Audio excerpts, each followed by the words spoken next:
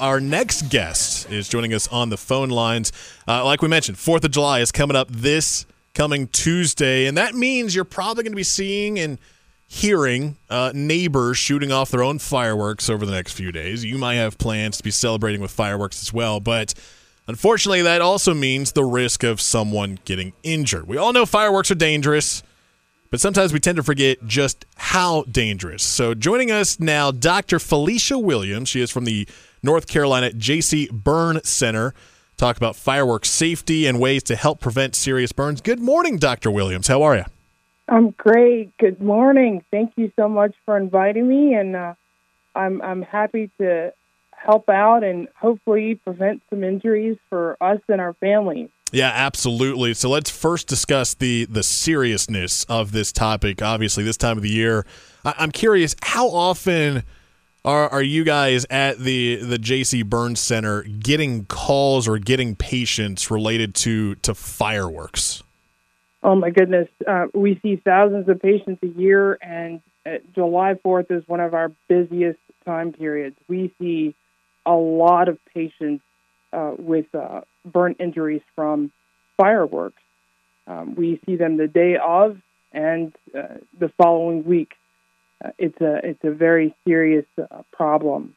There's no way to guarantee that all the fireworks that people have and can get are safe, and that they are taught the best ways to handle them.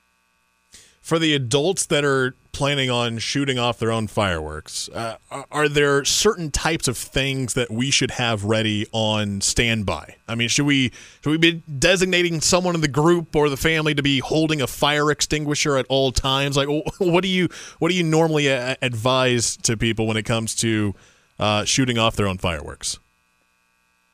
So I first would recommend that we leave fireworks to the professionals.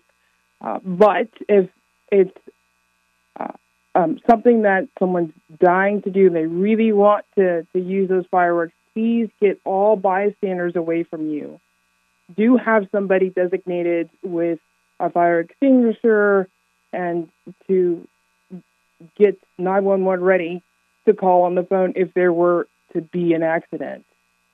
Most of the injuries actually happen to innocent bystanders or children.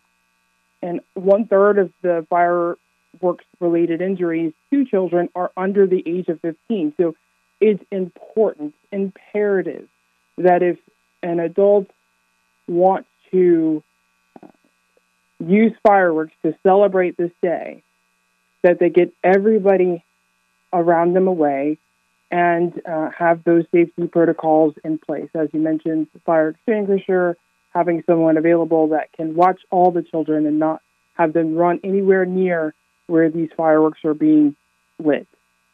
I've worked in radio news long enough to, unfortunately, hear and read about stories where a child was injured because of fireworks, or sometimes, parents are like, oh, sparklers are a little safer in their opinion, but we know how dangerous they are. Do you have any good alternatives that you usually try to give to people when it comes to, hey, if you're gonna have family over, if you're gonna be doing something in the backyard, have the kids, like you said, stay away, obviously, but are there any good alternatives? Like, I've heard like glow sticks instead of sparklers. I recommend anything that doesn't have a flame, and so the glow sticks are a great alternative.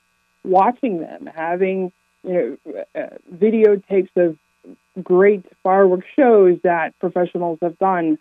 We just see too many injuries to hands, ears, eyes, faces of little kids holding those little sparklers, and or just running up to somebody that has the sparkler, and that's the danger. It is not just those that are using the fireworks; it's those that are around them.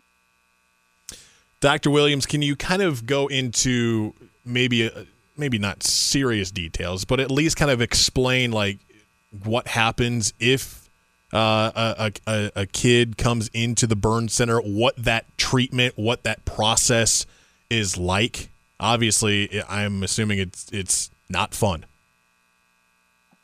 No, it's not fun at all.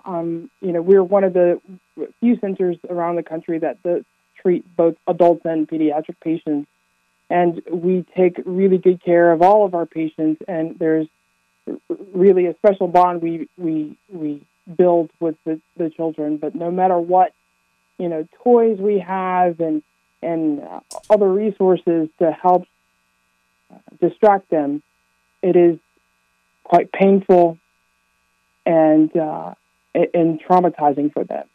We have to wash the injuries, often operate on those injuries, and depending on what is hurt, if it's the face, the hands, those injuries can be devastating for the rest of their lives. And there is a risk that they can lose fingers and hands, and those things are so important to us. As a surgeon, I use my hands every day. Mm-hmm. And so to imagine trying to play with fireworks, or it is great to see and fun to look at, but imagine for the children, they want to play with them firsthand when they see them. So it's a really devastating risk to them if they were to be injured. And obviously traumatizing and hard for the parents as well, having to see their child go through that as well. We're talking with Dr. Felicia Williams from the University of North Carolina Jaycee Burn Center, and about the safety and the seriousness of fireworks this 4th of July, this holiday weekend. And again, just a good reminder, hey, safest way to make sure your kids don't get hurt, just don't let them get near the sparklers or the fireworks. Dr. Williams, thanks so much for taking some time out of your morning to be with us and giving those tips and advice to all of our listeners.